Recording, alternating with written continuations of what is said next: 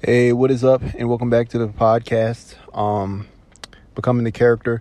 It's the voice of the podcast, Dallas Prater. I'm going to actually keep this intro real short because I'm downstairs. I don't have a microphone on me.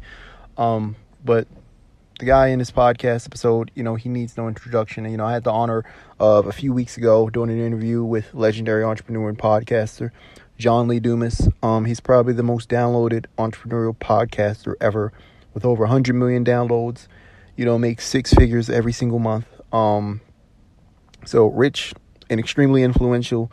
And every entrepreneur that or look up to, or they're important on the internet, or even in other areas of life, he's done interviews with them, and he's probably acquainted with them. I had the honor, like I said, of having a 15-minute sit down with him. And just learning a little bit about his life, who he is, and, his business. And so this is the John Lee Dumas interview. If you want to listen to more to his podcast, it's called Entrepreneur on Fire. You probably already knew that. But without further ado, I'm just going to send you to the interview because, again, I don't have a microphone. I don't want to have this, rusty audio on the front and have it go on forever and ever. So here's the interview. Hope you enjoy. I'm going to actually just tag the introduction onto the beginning of the podcast, so everyone knows who you are already. But you grew up in Maine. What was your experience growing up in Maine like? Maine was a very small town, or a small state, and I grew up in a small town within a small state, not geographically, but population-wise. Very rural. It was one of those where you would walk down or take your bike down to the local park and just leave it, just laying there, forget it overnight, go back there, be the same place in the morning. I mean, it's kind of one of those places where, it was really small town or rural life. And I was fortunately in southern enough Maine where I was exposed to a city like Boston, which is a pretty good sized city. So I got some of that exposure at a young age going forward. But it really wasn't until I left for college in Providence, Rhode Island, that I really kind of was living in more of a city environment to kind of experience that. So, Maine was idyllic in a lot of ways, but it's kind of there were some negatives to growing up in a place like that. Yeah, I can see that. I grew up in Maryland, so kind of small too. What were some of your favorite parts about growing up in Maine? And in Maine, did you travel a lot? Did you have a family that went places? Yeah, I think a lot of people do like to say that, oh, the four seasons are amazing. That's why you live in Maine. It's well, let's really break that down, because winter sucks. It's cold, it's dark, it's wet. It does. Spring, it's kind of okay, but it just rains all the time and it's humid. Summer's so unbelievably hot. It gets hotter than it does here in Puerto Rico in the summer in Maine. And then fall's honestly pretty awesome because the leaves change and all that. Crazy, but it's 3 or 4 weeks of awesome. And then it's too cold again. So I don't know. I mean, I think the four seasons are a little overstated, but there's a lot of beautiful parts. I did love living near the ocean and also near mountains. So I got to ski on the weekends and do all those kind of interesting things, cross country ski, downhill ski, sledding. Get to experience all those different things as well. So I mean, it was good for those reasons. But I'm one of those people who got out of Maine and never really looked back. Yeah, so you don't miss it very much at all. I miss the people in Maine, and I go back there a couple times a year just to be with the people. But the state itself, I could take it or leave it. That's interesting. A lot of people move out of their home state. It really bothers them. But did you travel around a lot as a kid through different states and different countries? A lot of traveling. Yeah, my parents were always big on traveling, and we did a lot of really cool trips, and I got to experience a lot. And I always was kind of the opposite. I always liked the difference and the variety of going to new places. So that's why ever since I left Maine, I've lived in so many different places. The Army, of course, took me to a lot of different places. Yeah. But, even by choice, like living in San Diego and now living in Puerto Rico and, being pretty open to living pretty much anywhere, at least for a time to test and to check it out. Yeah. And so in those travels, had you left the country before, or was Iraq the first time you left the country? No, I left the country multiple times. Like my parents took us on multiple trips to Europe. Wow. Yeah. And so we did some cool trips like that. But it was definitely the first time I went to the Middle East was in Iraq. Yeah. And what was that experience like? Are there any memories that you can count in that 13-month span that have stuck with you? One of the craziest memories was we're in Kuwait. We're about to cross the DMZ. And we're all being told, like, okay, you're going into Iraq. You're going into enemy territory. Like, you need to have your A game on. You've got to be serious. And we cross the DMZ at night under the cover of darkness. And we go a little ways in, maybe just like 1 mile into Iraq. And of course, I'm looking around. I'm like, okay, I'm just surrounded by enemies now. Like, this is it. And as we were stopped, I looked and I could see a house in the far distance. And in the house, I could see there's a TV on. And I pulled my binoculars out. And my binoculars were pretty powerful. And they zoomed in on the screen. And these people were watching Friends. And it was one of the weirdest experiences of my life to be like, this is just a family sitting back at night, watching an episode of Friends, enjoying life. And that was just a really interesting thing that happened. And, of course, 99% of people in Iraq, were just trying to live happy, peaceful lives. It's just the 1% that was, the reason why we were there. So I kind of tried to keep that memory for my entire time there of like, when I'm meeting people out in the streets and stuff, like they're probably going home tonight and watching Friends. Yeah.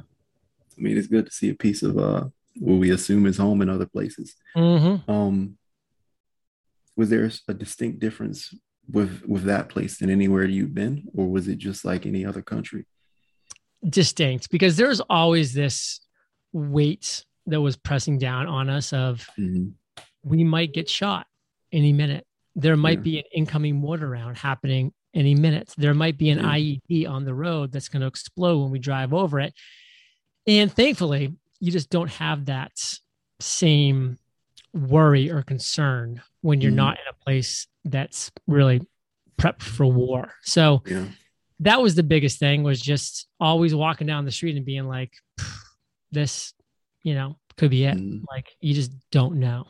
And it was for a lot of soldiers. Oh, man. Is that something that stayed with you, or has it gone since you left Iraq? I mean, the memory stayed with me, and I dealt with depression, PTSD throughout my mid to late 20s. Yeah. And, I did have to seek therapy and help for that because it was, pretty significant. And I do feel like it's something into my early 40s where I'm at now, where I have truly been able to put that behind me. But, there was a stretch of time where it was, really tough. And in your late 20s to early 30s, if that hadn't existed, is there anything that would have happened differently? Corporate finance, commercial real estate investing, going to law school, would any of that have been different if that hadn't existed?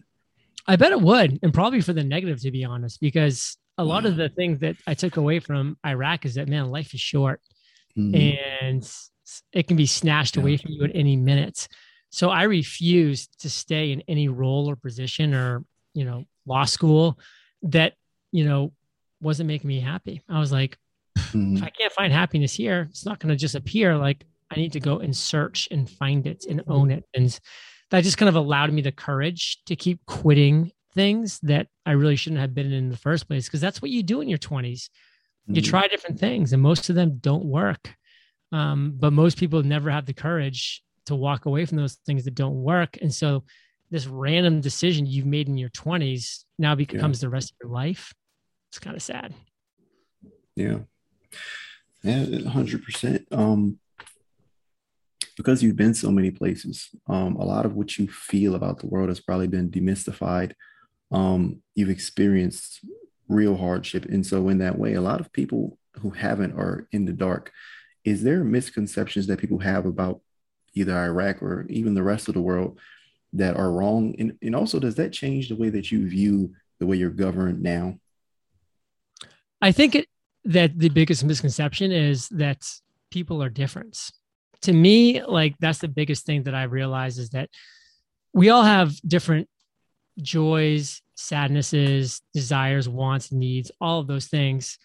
But at the core, man, like I can be talking to like a boy in Iraq or a girl in Prague where I was a couple of years ago, or a parent in Guatemala where I lived for 4 years, or an uncle in India where I backpacked for 4 months, back in the late 2000s. And it's just like, at the end of the day, people just want to find security, happiness, freedom to like pursue what they are passionate about pursuing, or the ability to pursue something that gives them the opportunity to find a passion. Like they just don't know what that is at that time.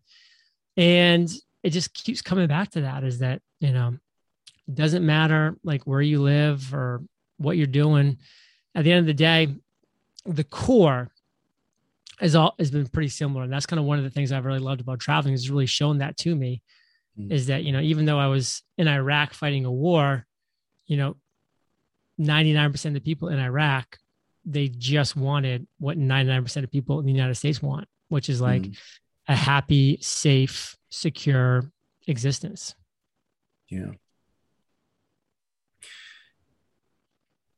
With a lot of the recent changes in the world, and this relates to the last question, a lot of people, they have a lot of misconception about how dire their issues are because they haven't experienced things in the world. And so there may be a lockdown, or there may be, I don't even talk about this on the podcast, but there may be a lockdown or something happening.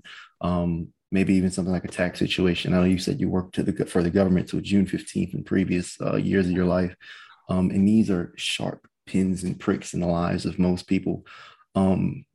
Is your perspective different on all the events occurring around you, seeing the government, the way other countries are governed, or are you right there with people in the way they feel? Are you relating to that?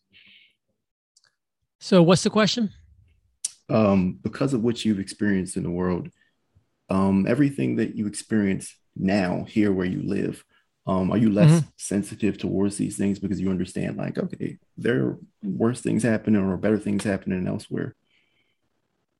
No, I'd say I'm still very sensitive to it because, it's all about acclimatizing. I mean, I remember being in Iraq saying, if I ever like get out of here alive, like every single day, I'm going to be so grateful just to be in a place where I'm not getting shot at.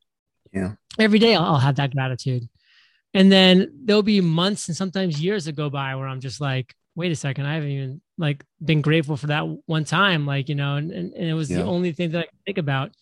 So like we as humans, we acclimate to things so quickly and so easily. So I think, hey, like you're around what you're around. It's going to be the focal point of your world. And that is going to be your world. Like here in Puerto Rico, I live in a very small community, and this is our world. This is our little bubble. And so, people are talking about issues down here that you could care less about, rightfully so. Like right now we're dealing with this major sargassum seaweed issue that's causing like all this smell and this stink and this methane gas is like, bothering people, rightfully so. I just had a neighbor last week who, rented out their place Airbnb and was loud, and there was like parties and drinking and all these things were going on. And I was like, that was the focal point of my world because that was in my kind of periphery. So I think it's like wherever you are, that's going to be your world in that moment. And of course, the internet has opened things up. So now we can like look and see what's happening in Afghanistan this very minute, which is, very sad and crazy to see. But at the end of the day, what's around you? That's what's really, making an imprint on people's perceptions. 100%, man. That's beautiful. Appreciate the time. I hope you're safe from the gases and the hurricanes. Hope you're enjoying your life, your family, and everything like that. And I hope you have a good day, man. Thanks, Dallas. Thank you. You enjoy yourself. Adios, brother. Peace out.